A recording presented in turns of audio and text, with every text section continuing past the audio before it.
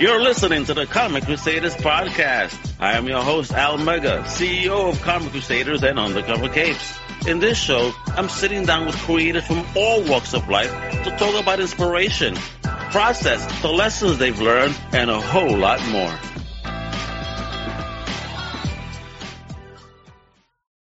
What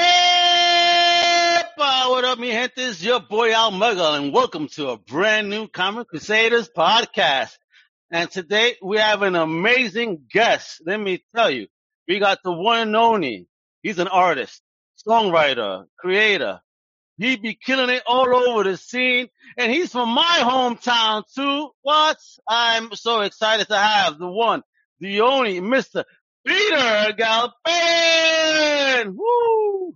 Hey, thank you, Al. That's a great intro. Nah, brother, you rock. Thanks for coming through, bro. I appreciate you coming on to talk all this goodness about this amazing new project you got. Well, thank you. Yeah. Thank you so much for having me here. Yeah, no lots problem. to talk about. Yes, we do, because you're killing it and smashing. I see you all over the interwebs pushing the book, and I always love to see a creator always talking about their project and making sure that they push it because it's on you. You know what I mean? To make sure people are aware of this fantastic project. You know, and again, thank you for coming on here to talk about this. Folks, this is comics. This is music all into one. What? This is exactly what we want. Crazy. So, Pete, let's get started, man. Details, I always say, I know you're from New York, but you originally from New York, born and raised, or anyplace else? No, I grew up in Seattle. Seattle? Seattle, total Washington. Opposite coast. Yeah, okay. Yeah. I gotta be near the water. So, I grew up there, went to school there, graduated, came to New York, and been in New York for 40 years now. So, oh, okay. So, yeah. all right. So, what was that change like when you went from west to east at such a young age, I would suppose? Like, it's like going to a foreign country. I mean, the West Coast is, it really was. Going from, the suburbs of Seattle to Manhattan, was completely different worlds.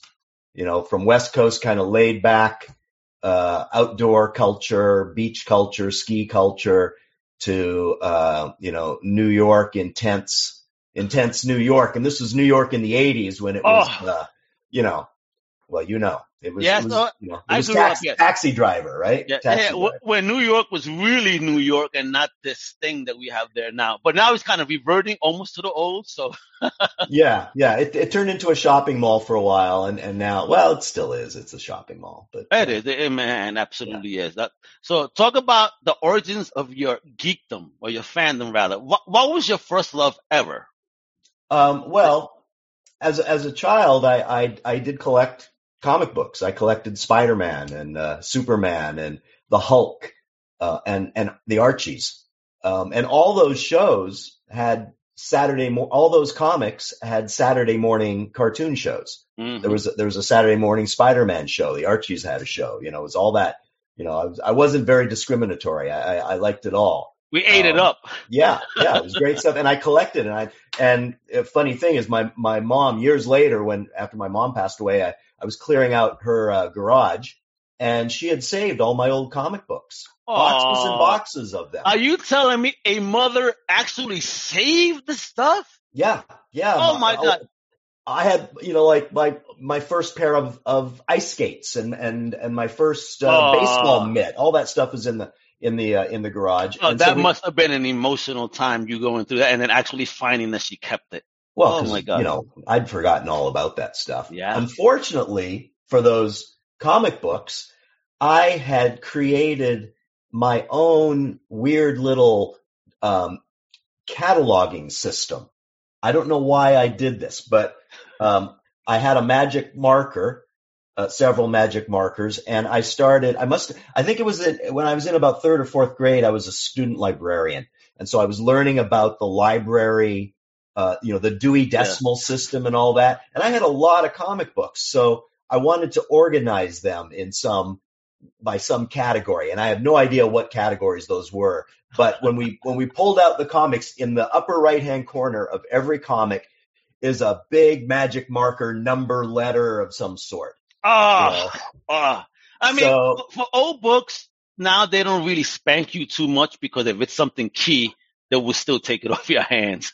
markers or not. I gave them to one of my younger cousins. I said, here, you take them, see what you can, if you want to keep them or see what they're worth. He took them to a dealer, and the guy, it was like that roadshow antiques, where Yes. they say, if you bring in the chair that would have been worth, $15,000, except you painted it pink 10 years ago, anything, right? So it was that kind of deal for my cousin. He said, so he actually took off all the covers and he framed them in his basement rec room. So Well, at least they're on display. I hope they weren't keys, because I would catch a heart attack if I see just the cover to a key. Yeah. I'm a geek that way. No. Well, they would have been from 66 through 69, something like that. You know what? I'm gonna stay quiet, because Yeah, I'm pretty sure you had some crazy gems there, and I don't. I'm pretty sure. All right. So were you alone in this nerddom, geekdom of yours as you were growing up? Some of my friends collected books too. I mean, we had a neighborhood store. I don't know what the name of it was. It was called the Little Store. I mean, it wasn't just a comic book store. They sold candy and they sold detergent. They sold everything. And they had racks, those racks that you'd spin around of comic books. Love it. And so if I had enough money left over from lunch on my way home, and all I needed probably was 25 cents to buy a comic in those days. All right. I'd pick one up at the little store. Be honest, Peter. How many times did you not eat lunch because you needed the next issue? Well, no, a growing boy eats lunch, School, you never sacrifice lunch. School lunches aren't that big, sometimes you eat, but they were only, probably a lunch in those days was $1. So if I just got the burger and no fries, maybe I'd You didn't want the suicide fries? You would take the murder burger over that? Yeah, well, if I had a comic book I wanted on the way home, I'd make that sacrifice. There you go, man. There you go. Pete is a man of the people. You know what I mean? Sacrificing for his geekdom. All right, bro. So talk about then getting creative. When did that spark happen in your life? Well, I grew up in a musical family. My parents were classical musicians. Okay. So Ooh. I always had that ever since I was, as long as I can remember. That's what we did as a family. We did classical music. And then, of course, as I became a teenager and, I wanted to do rock and roll. And so that caused all sorts of friction between the classical parents and myself.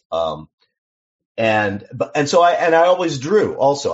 I did art a lot. I did a lot of drawings. Not that I'm an illustrator today, but I have worked as a graphic designer for many, many years. So, all right. So it's kind of, I always did music and art together. And that's what I studied in college. And when I came to New York, I worked as a graphic designer and also had bands that I played in, and we were playing, CBGBs and the various clubs around town. Oh my God, he said CBGBs. I never ever got to go before it closed. Yeah, it's a shoe store now, I think, or something like that. A shoe store? Yeah, really? yeah. With condos up above. Oh my God, what Very a disgrace. Very sad. Very sad. That should have been a historical mark that should have never been touched in NY. Somebody bought all the facade of CBGB's and moved it. It's at Newark Airport.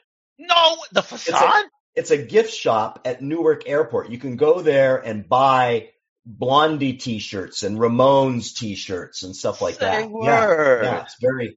I gotta ask you though. So you obviously got to go. What was that experience like in such a, world famous spot? Well, I mean, it was a dump. It was a total dive, I mean, the bathrooms were downright scary. It's like, oh my God, no, don't go in there. But it had a great sound system and a great pool table. They had a really good pool table that you could play cheaply. And it was just a great place to hang out, and you'd run into everybody you knew there on a Friday or Saturday night. So nice. So your first dive into creativity was through music? Yeah. I was a musician first. Then I studied graphic design and worked as a designer in the advertising business for many years. Advertising. So here you are, this geek, this musician, your family and all. You get into advertising? Well, I was doing logos and posters and brochures and then websites. It was one of the few ways a creative person, artistically creative person could make a living. So that's what I did, and I always did music kind of on the side, playing in various bands, like I was saying, and writing music. And I wrote music for commercials and a couple television shows and You did. dance performances. How did you get into that though? Into that realm where your stuff was now being produced, if you will. Well, I was an art director, and if I had a project that I knew needed a soundtrack to it, I would hire myself to do the music. That was the first gigs. The first paid music gigs I got were projects that I was art directing, like an industrial film for a trade show. And I'd say to the client, well, we need 5 minutes of music to go along with this, and we can commission some music from this band I know. And then I might not actually mention that I was in the band. Hey, bro, you gotta do what you gotta do. Hey, you need music? Hey, you know what? I can make you some good music. I know a guy who knows a guy. It's New York, right? Yeah, that's the hustle, though. Exactly. Yeah. Say yes and figure it out. Right. So that's how I first got music gigs, and then I did some soundtracks for dance performances, at downtown dance performances, and so and then at one point I was writing songs, and I wrote some songs about a certain person, a guy named Robert Moses. I don't know if you know who he is. Yeah, yes, of course. The urban planner, right? So I was reading. The Van Wyck, was it? Oh, he almost every parkway in New York. But that damn parkway, yo. I had a friend that had an IROC back in the day, and he decided to do like 100 on that particular. And I thought I was going to die. I'm like, please stop, yo. The curves. I'm like, this is not meant to be driven at high speed, bro. well, you know why his roads, and this will be quick, his roads curved around like that is because he bought up different chunks of property to kind of wind his roads through. And some people wouldn't sell to him. So he'd have to curve the road way around Farmer Joe's, property to get to the other side. Gee, thanks, Farmer Joe. Anyway, so I was writing, for some reason I wrote a couple songs about him, and I said, I said to my wife, what am I going to do with these songs about Robert Moses? She said, well, why don't you write a musical? So I ended up writing a musical. It was called Bulldozer. It ran for a couple months off Broadway. Okay. Nice. Wait. So you wrote the musical and you landed it off Broadway? What was that journey like for you to pitch and land? I was lucky. I met some people. I met a good management company that took me under their wing and brought in a director and a casting person. And we had a guy named Konstantin Maroulis was our star. He was a winner from American Idol. I remember Konstantin. Yeah. Right. So he played Robert Moses with a wig. He had a short hair wig. Yeah. Funny. Yeah. So I did that. That was like 4 or 5 years ago. And at that time I started writing this story, this climate change story. I was writing songs about climate change. Okay. And it took me, about 5 years to get this story and the songs completed. I have a writing partner, Greg Ostrin, who worked on the script with me. Shout out, Greg. Yeah, and he's in LA, and so I'd done that first musical with Bulldozer, and that had about 25 songs in it. And so I wrote the second one. It has about 20. I think it has 23 songs in it. And then COVID hit. Of course. Just as we were starting to do table readings to do a live version of another off-Broadway show. So was it this one that you were going to do? Yeah, we were going to do it. I mean, we literally started doing table readings in January of 2020. Oh, God. And then everything shut down. And so I had this script and demos of the songs sitting in my computer. And I thought, how can I, keep this project alive, because it was just impossible. It was going to be impossible to do an off-Broadway 10-person cast live band show. That just wasn't going to happen. And so I came up with the idea, well, maybe a graphic novel would be a good approach. But I wanted to incorporate the music with it. I didn't just want it to be the reading experience. I wanted it to be the listening experience too. So then we came up with this idea of embedding QR codes into the print. Yeah, like you can see.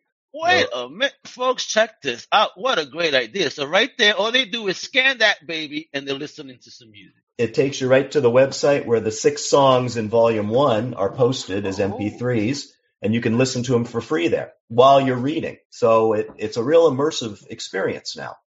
Oh, I am digging the crap out of this. So before I start showing off the wonderful art on this book, because folks, wait till you see this gorgeous looking book. Talk about setting it up and, the learning curve behind that, because now you're saying, okay, I wanted to do a show. Now I have to learn how to make a comic book. What was that learning curve like? Well, fortunately, as an art director, working as an art director, I've art directed lots of illustrators and photographers and videographers and whatever my projects needed. I'd actually worked with a few comic book illustrators over the years, and we'd done small comic book, semi-comic books for corporations, like for a presentation or for a new product or a service. And because it gets a lot of attention. The corporations that we did these comic books for loved it. It was the most fun piece of corporate literature they'd ever done, right?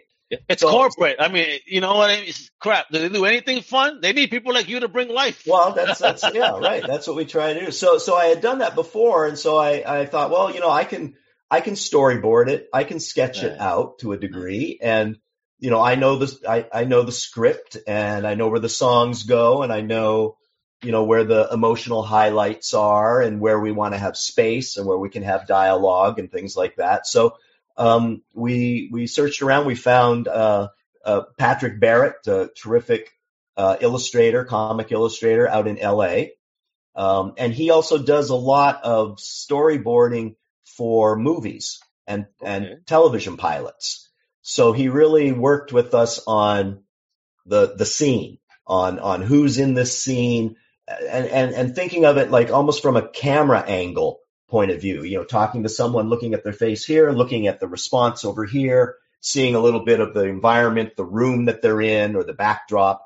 So he brought the characters to life. He dressed everybody for us. These are people 100 years from now who are basically just have very little. They're just trying to survive.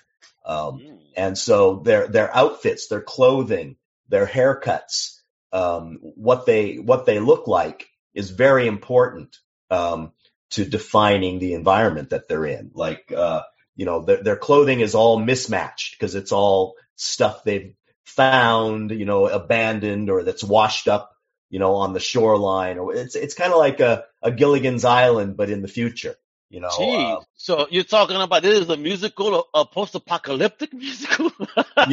Yeah. Well, it's 100 years in the future, and sea levels have risen 100 feet. Oh, wow. So most of Manhattan is flooded. There are some high points in the island. Brooklyn Heights is a high point. Washington Heights is another high point where there are little pockets of dry land, and that's where our story takes place, up in Washington Heights, right by the George Washington Bridge. That's the highest point in Manhattan. Oh, really? Literally, yeah. though? Okay. Literally, yeah. I found an app, an altitude app that I had in my phone, and I would wander around the city and find and use the app to figure out how many feet above sea level we were. What a geek! Oh my God! Like, hold up, sir. What are you doing? I'm measuring altitude. Excuse me. You want to stop dinner conversation? Pull out your altitude app and say, "I wonder what the altitude here is." Oh, we're only 40 feet above sea level. Let's get the check. We got to go. Yes, please. A slight wind is going to cause a flood. I love it. And look at folks. This is the cover to this beautiful book. Who did this awesome cover right here? This was done by Patrick Barrett. He did this. DC Alonso is our colorist. He's a Spanish artist. So we had a guy in LA and a guy in Spain, and me in the middle in New York, kind of coordinating all of this. So we were Oh, wow. circumnavigating the globe with this project. So how fun is that to work, remotely in such a way with people that are not even standing next to you? It's very efficient, because I send a sketch uh, to Patrick. He draws up that page. I take a look at it. We go back and forth with PDFs, make a few adjustments. We send it off to Alonso in Spain, and it's nighttime. He's sleeping while we're working, and then when we get up in the morning, there's color waiting for us to look at. Oh, So we're isn't that like a working beautiful around the cycle? clock. It's a beautiful cycle, right? Hey, I'm sending these blank pages. You wake up and like, oh my God, they're done. Yeah, yeah, that's how I would wake. I would open my computer at 8 or 9 in the morning, and he's 7 or 8 hours later than me. It's the end of it's late afternoon for him. But he's been working on it all day long. I get it first thing in the morning. I look at it, make a few comments like, "Oh, can we get more pink in her hair?" And I send it to him. And by the end of the day, he's made the change. So Nice. very Nice. effective, very cost effective and time effective. And over here we meet the cast. Yes, this is the cast. There are 10 people in the show, in the story. And this is a poster. The idea here, you see the fish swimming by here. This is a poster in the subway in New York. You know how there's always the show posters? Yeah, on the west side, folks. All right, this is probably the A, E, or C train. Yeah, well, you see, 7th and 8th Avenue there. So yeah, it's over on the west side. It might be the A, B, C, or D, Yeah. or the E. But it's underwater. It's flooded. You can see the poster is underwater, and the fish are swimming past it. So Wow, the fact that fish could survive in the New York subway. I mean, once that water's in there, you're gonna lift up that old dirt that's been there for hundreds of years. Yeah. Yeah. Well, the subway's flooded during Hurricane Sandy. They were Yes. completely flooded in some spots, and that's what gave us the idea to do this for our cast page to Yeah, have it underwater. Thank you for bringing us New Yorkers back to those days, because that wasn't fun when that happened. Holy smokes! This is downtown. Yeah, Third yeah. panel. Oh, Yeah. So downtown, you can see there is kind of flooded. The streets are all filled in. The story is being introduced by a character whose name is Sky, and she is, or he is, we're not sure. She's a they are a transgender indigenous person. There's actually the Native Americans had a word for it. It was a two-spirit. They called these people two-spirits. They were male and female, and they actually existed in their society. Yeah. So we thought, because of our subtitle for Volume 1 is Last of the Mannahattas, and that was the name of Manhattan, also the name of the Indian tribe that lived in Manhattan. We thought it'd be appropriate to have an indigenous person be kind of our narrator. Hopefully they're not giving away an island for beads, though, in the future.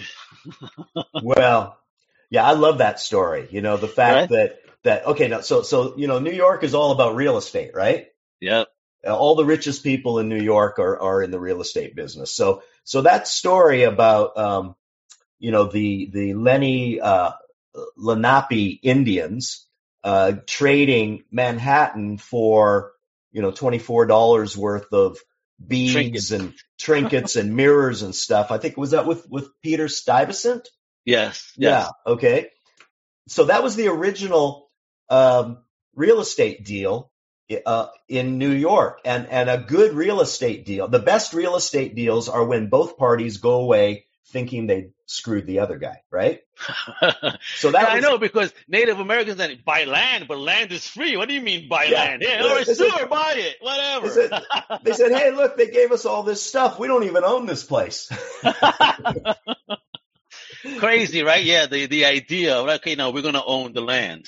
Right. And I wish that they knew that back then. How much different would the world have been? Right? Yeah, what is it about Western European civilization that wants to, I mean, we're all descended from it, right? But what is it about that civilization that just wants to dominate the landscape and dominate other people?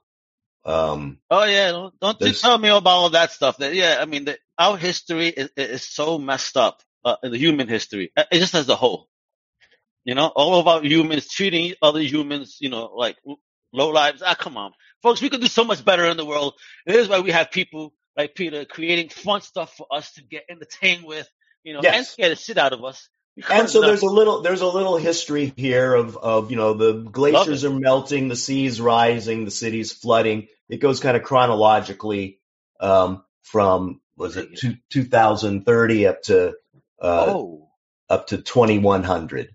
You are messing with me. What's up with those fires? So another big part of climate change is not just sea levels rising, but the devastation of the forests all around the world. So we wanted to acknowledge that at the beginning here, and that's one of the reasons the world's heating up, and one of the reasons the glaciers are melting. It's all a cycle. It's all connected. And then the big thing that's going to happen, I think, many people think this, many experts, is climate forced migration. Oh yeah. There's going to be whole areas, and it's already happening. I mean, it's happening in Africa. That's the migrants going into Europe. It's happening in Latin America. The migrants trying to come up through Mexico. There's going to be parts of the world that people live in today that in 50 years are probably uninhabitable. So people, and is that going to be a managed retreat, as they like to call it? Right now the U.S. government is doing things like moving indigenous people off of land in the Mississippi Delta, in Louisiana. Yeah, their islands there are sinking, they're flooding, so they're slowly moving entire villages back from the coast. But they can do that with 100 people or 500 people or 1,000 people. How do they do that with a city? Is there just going to be mass? Are people just going to say, I can't live here anymore? What about Miami Beach is going to be underwater definitely underwater in the next 50 years. No more South Beach? Oh my gosh. Yeah. No, there'll just be more of it. A whole lot more. We don't want that, but yeah. Well, and thank you for even bringing this topic into the comics with music and all, and a bit of history. Because again, man, we hope this is not where it leads, but the potential is definitely there.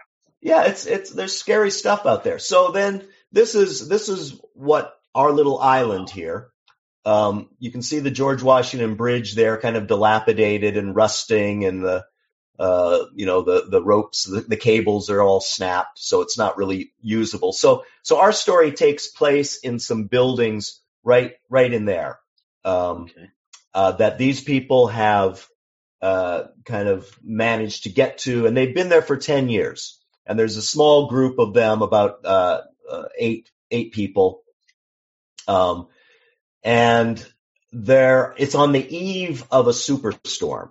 A superstorm is coming in, like a huge hurricane. The wind is picked up. The whitecaps are blowing on the Hudson, and so they are going to have to decide whether they stay here or do they attempt to leave.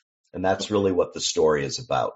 Gotcha. And through music. So talk about music. So here I see the barcode. So is this a different song than what's on the cover? So is there be a chapter where I get to the barcode the barcodes are all the same. It takes you to the website where all 6 songs are. We didn't want it doesn't matter. Okay. We didn't want to have a different barcode for it. So once you've barcoded in to the site, you don't have to do it again. But we put a barcode on every song just to remind people. Understood. So when I'm reading and listening, what's the best method for me to do so? Well, I think when you come to this page and you see the barcode, go, click on it, listen to the song and read along. Most of the lyrics are in the comic. Not all the lyrics are in the comic. Okay. We for real estate, for space saving reasons, sometimes we left out a verse, or, in songs, there's a lot of repetition. Yes. Especially in choruses, you might say the same phrase multiple times. Well, we felt you didn't need to read it multiple times. You would get the idea. So Yeah, let the song do it. Yeah. So it's just, take a moment, listen to the song, look at the, the lyrics. The song will end maybe in a page or two, and then the dialogue will begin again, and you can continue on with the story. I'm really digging this page though, because it's just the clouds, the city, the music notes, the birds, the little birds. There's always birds. There's always going to be birds, and the placement of the lettering too. I mean, it doesn't disturb the art, nothing. It's gorgeous, yo. This is a great page, man. Patrick did the lettering too, our illustrator. Really? So, and I think that was a real benefit, because he could then, he had seen my thumbnail sketches, so he knew that this language needed to appear somewhere on the page, so he could kind of anticipate with his drawing where there was going to be space to put the balloons. Beautiful, folks. I mean, look at that paint and that color. My gosh. That's taking on the book, because we can't tease the whole thing, folks, all right? All right? It's too good. You got to go to the shop and make it rain. So, what's the length of the story? Is this the one-shot graphic novel, or are we going to split this up? Who's the publisher? Talk to me. Well, it's self-published right now. We'd love to find a publisher who could, work with us on distribution and stuff. But, we've got it selling at CWS Bookstore. I don't know if you know Comic Wellspring. Yes. Yeah, we've got a page up there. You can buy a print version for $11.99 or a digital version for $5.99. What? And how many pages we get? It is 36 pages. This is volume 1. This is just volume 1. It's going to be 4 volumes. Oh, damn. Eventually, all right. So where we at with you? Where you at then? Where are you at? So right now we have volume 1 is out. Where are you story-wise in your The whole story is written. It's done. Okay. So where we at with the start? The story is written. The songs have been demoed. What? I have demos of all the songs. I need to go back in the studio with my band. We have a 4-piece band that recorded all this stuff with me. Nice. And then we'll bring the singers back in, and they're all Broadway people. What? But we getting some quality here. What? Oh yeah. The singers are great. Emily Batista is our young ingenue, so to speak, in the show. She's been in Miss Saigon. Jeremy Kushner is our kind of father figure, mayor of the town. He's been in Head Over Heels and just a bunch of shows. Our Doug Eskew, who sings the part of Ezra, who is our old elder, our old African-American elder, and he keeps the history for these people. He has a scrapbook that he references stuff, and he starts quoting Walt Whitman and things like that. Doug was actually old Deuteronomy in Cats years ago. So really? Yeah. So we've got some great voice. We tried to cast everybody ethnically correct. So Thank you. So if we show like our priest is Asian, we found an Asian actor to be our priest. We did not want to give that part to a white guy, which we easily could have done, right? Yeah. So the diversity, we've got Latinos, we've got African Americans, we've got Asians. I really think though that's because you are a New Yorker and you live in that, so it's the norm. Well, and another thought that was behind the development of this is that the future of society is going to be a much more of a melting pot than it's been in the past. Caucasian is shrinking, and Latin, African American, Asian is growing. So there was an article done, I think it was in National Geographic, that talked about the browning of America. And the browning of America, and I'm not talking about chicken. It showed faces every 10 years. The average face, a computerized, face, that showed the makeup of the average face of an American. every 10 years going forward for 100 years. And it showed how the features were combining, to where people no longer really you don't look Asian or Latino or white. You're a mixture of that, I love it. Puerto Ricans have been going through that all our generations. Because let me tell you, I've hung out with guys whiter than you. And then and they were saying in Spanish, like, why you hanging out with this white boy? And he come out, I'm more Puerto Rican than you, bro. What are you talking about? And like, oh shit, they would get shocked. Oh yeah, but I come in so many flavors, they ain't funny. I have Dominican friends who say, we have white people in our family. Yeah. I go, wow, that's great. So let me just give you a taste of Santo Domingo. Oye, loco, que la vaina. Shout out to Santo Domingo. I have family that are Dominican as well. So it's like, yeah, we all combine. It's funny. Yeah. So that was an idea here in the casting of this show. We did not want it to be, it couldn't be, because in the future, my show Bulldozer was all white people, because in 1930, New York was there. was mainly white people, right? Yeah, you're right. At least the people in, positions of power or notoriety. 100%. You can't deny the past, folks. It's right. The truth. So that was cast with white people. Now going, this show 100 years from now, it just had to reflect what the racial mix is going to be. Wonderful.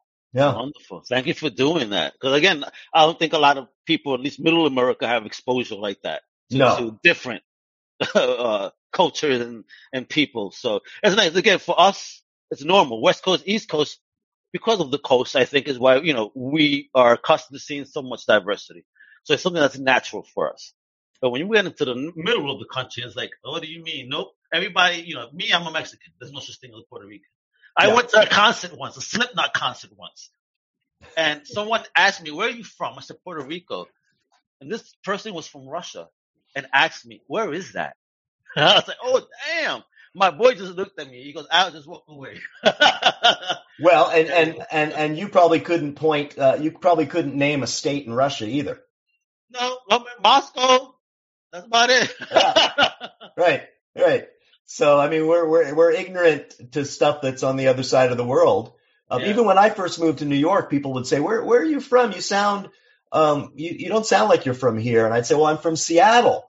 And they kind of draw a blank and they go, that's near Canada, right?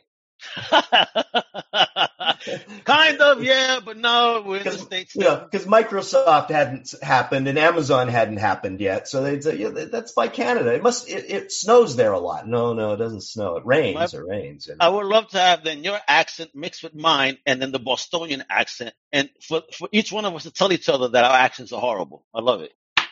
There's a great book that's written about all the East Coast dialects, like a Boston accent, a Baltimore accent, a Jersey accent, and how originally all of those accents can be traced to different seaports in England. Really? Yeah, because say from Liverpool, most of the ships went to Baltimore, or from Manchester, most of the ships went to Boston. So they've done linguistic studies that show how those accents are tied together. And actually a Southern accent and a Boston accent are just variations of an English accent, of a British accent. Yeah.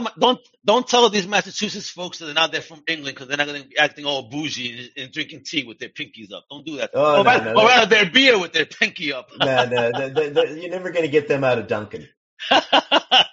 For real. I mean, like Dunkin's are to Massachusetts, like bodegas are to New York on every corner. Yeah. Oh yeah. Yeah, they're everywhere. Yeah. I'm digging it. So we have 4 volumes planned for this wonderful book, Higher Ground, the musical, volume 1 out now, available, you said, at CWS. And the website, I'm sure people can buy it, right? Yeah, it's all, well, it connects to CWS. Okay, great. From the website. Beautiful. Yeah. So once this baby is, out there, is doing this thing, when are we getting volume 2? What's the plan? Well, I would like to think that every 6 months we could have a new volume out. It's probably going to be more like a year, because what we're doing next for volume 1 is we're going to do an Audible recording. Oh, nice. Yeah, we're gonna record the dialogue with our actors, add some sound effects, put the songs in, and it'll become a Oh, 35-minute long radio play. bro, that's Yeah, awesome. because that's a For very real. kind of cost-effective thing to do at this point. Yes.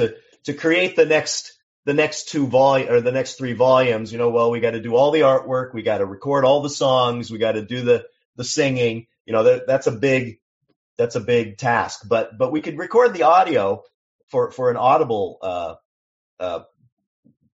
radio podcast. Basically, we could do that fairly cost effectively. So I think that's what we're going to try to do next. I'm digging it. Have they done stuff like that before, like with a musical on Audible? I don't recall that. I think so. Maybe not. I know they've done a few with narration and music, like one actor. I don't think they've done a lot with an ensemble. Yes, make it happen, kiddo. You're making it happen. And folks, look, that way you get a teaser of the site. I wanted to show that before we go. I mean, yeah, they're all the songs. There they are. Yep. He goes a taste of the music right here. You can the purchasing link right there. So that's the first thing you're gonna hit, folks, when you visit this website. You go here, you pull out your wallet. Yes, it's $4.20. So if you have money for weed, then guess what? Put a couple of bucks aside, get your smoke, and then you're gonna go buy this, read it, and listen to the music. You're gonna be immersed in a world like no other. And they ship anywhere in the world. And there we go. I mean, look at this wonderful page. You got videos here with the official lyric video. Let me show you a little piece, just a little piece. Don't ding me, manager. I think I didn't add the audio. Let me do this right, sir. Hold on. But yeah, this is what it is. This is some awesome stuff because this is what amazing independent creators do. They think outside the box and they try to bring you a different and awesome experience, right? I want to do a board game of it too. Oh, what? Your higher ground is going, definitely hitting the higher ground, huh? Give me a little sample. I'll play about 30 seconds. Check this out. Life goes on and on, as it always does. Forever adapting and growing, stronger because life goes on and on, against all the odds we survive. I'm digging the song. To carry on. I am digging this song. Yo, dude, that's that little sample there. We must carry on. You got me thinking. I was about to start diving into a whole train of thought over here as I was listening. I was like, wait a minute. Let me stop it now before this show goes on. What's wrong with it? Yeah, well, that was our young girl Emily Batista singing there a cappella. Wow, wow. And then that opening song is kind of an introduction to everybody. So everybody in the show sings a few different lines here and there. So this is perfect for that scene where we see the fish in the subway with the poster, right? And the young lady explaining. Great, gotcha. Oof. And so we just took the artwork from the comic book and did some movement with it, kind of digitized it a little bit. Motion comic. Yeah. And repurposed it, very inexpensively to do. How much fun did you have doing that? Now, seeing your project come to life like this now, because as a comic book nerd now, it's like you're playing with art and music, and you're a nerd of both. Yeah, it's great. I mean, it's all because of technology that we're able to do that. I mean, that video I edited that in iMovie. Really? Yeah. I do all my song demos in GarageBand, and then I take that into the studio with other musicians. Peter, man, you are of my generation. Could you imagine if we had this when we were young bucks? Right? Yo, we'd be kings of the world. As a kid, I started off with a little cassette or a tape machine that had little tapes that were like this big. Oh, I still have one of those. I have a mini one with the mini tape, and I still have one of the first Panasonic handheld recorders. Yeah. And reporters would use. Right. I have, and it's in working condition in the box, in the styrofoam. Oh my God. Yeah. We thought that was high tech, Right? and now, and then things like TIAC, 4 tracks came in, and then 8 tracks came in, and then now there's a million tracks, Yep. there's no limitations. And these kids complain. I mean, we used to walk around with these, folks. Yeah. All right. Oh, yeah. And then we used to have to open it up and pull out a cassette tape. Is that a mini? Is that a mini tape? No, this is a regular old school Okay. TDK tape. This is the old school Sony. Yeah. And it still works, mind you. And you could use that there, and you could pop it into the cassette player in your car. Yep. Or at home, and And it would only jam every other time you used it. You ain't lying. Although you take a pencil and you twist. Listen, we need to do those experiments, Peter, because we're of that age. And I've seen experiments done where they put a rotary phone in front of these millennial kids and ask them to dial. They never pick up the handle, and they're like pressing the rotary, and then they figure out to move it, but they never pick up the handle first. Yeah. They're like, is that how you do it? Like, no. No. Nobody knows how to listen. You have to wait for the dial tone, kids. Yes. And then mommy telling you, get off the phone. Well, when I was a kid, we had a party line with several other families, our neighbors. Oh, no, you did. We all shared the line, and the kids next door, young teenage girls, they were always on the phone. And my dad, he would just pick up the phone. He'd say, "Get off the phone. I need to use it." That's how it was. You get embarrassed because, come on, as guys, we're here trying to mac to the girls back then. Hey, baby, what up? And then all of a sudden, mommy comes on. Hey, I got to use the phone. Oh shit, I'm messing up my game, son. Or Thank God for cell phones. Somebody would pick up the phone in the other room, that were connected, and they'd be listening to you. And laughing at you. Yeah, you'd hear the little click. Is someone on the line? Who's breathing? Now we got these things that, are just amazing. Yes, they are. Absolutely amazing. I see. They're making movies with these things nowadays, Peter. I mean, again, what if we had these? Although I kind of good we didn't have these when we were kids, because we probably would have been arrested tenfold. Well, yeah, we would have been. The stuff that we did back then was not something. It was good. It built our character by having to do everything the hard way. Yes, being left on your own at 7 years old, cooking ham sandwiches and coming back home only when the street lights came on. Good old days, folks. Yeah. Where you been? Nobody ever even asked where you were. Like, just be home for dinner. Right? I love it, Peter. What happened? Anyway. Yeah. Oh, well. It's all right. We're here, though. And if these kids enjoy all this stuff, guess what, kids? We're going to bring you back, tone it down for you to pick up a book, and you could use your device at the same time because you're going to pick it up. You could pick up your little phone, scan that barcode, put it down, read and listen to music. What? Combination of old school and new school, kiddies. Yeah, buy an album. Yeah, what? Wax is back, so kids, come on now. You got to get hooked up to something this amazing. The Higher Ground has awesome messaging, 4 volumes, music by an amazing creator like Peter. What? And he built an awesome, diverse team. Come on. What more can we ask for? This is why I love comics and the business of comics. When we find people like you that definitely have an eye on the future, and it's about creating a great product and working with everyone. Thank you, Peter. Just as a fan to a creator, thank you so much for being bold and brave enough to take that, that lane and put your product out there fearlessly for all of us to enjoy.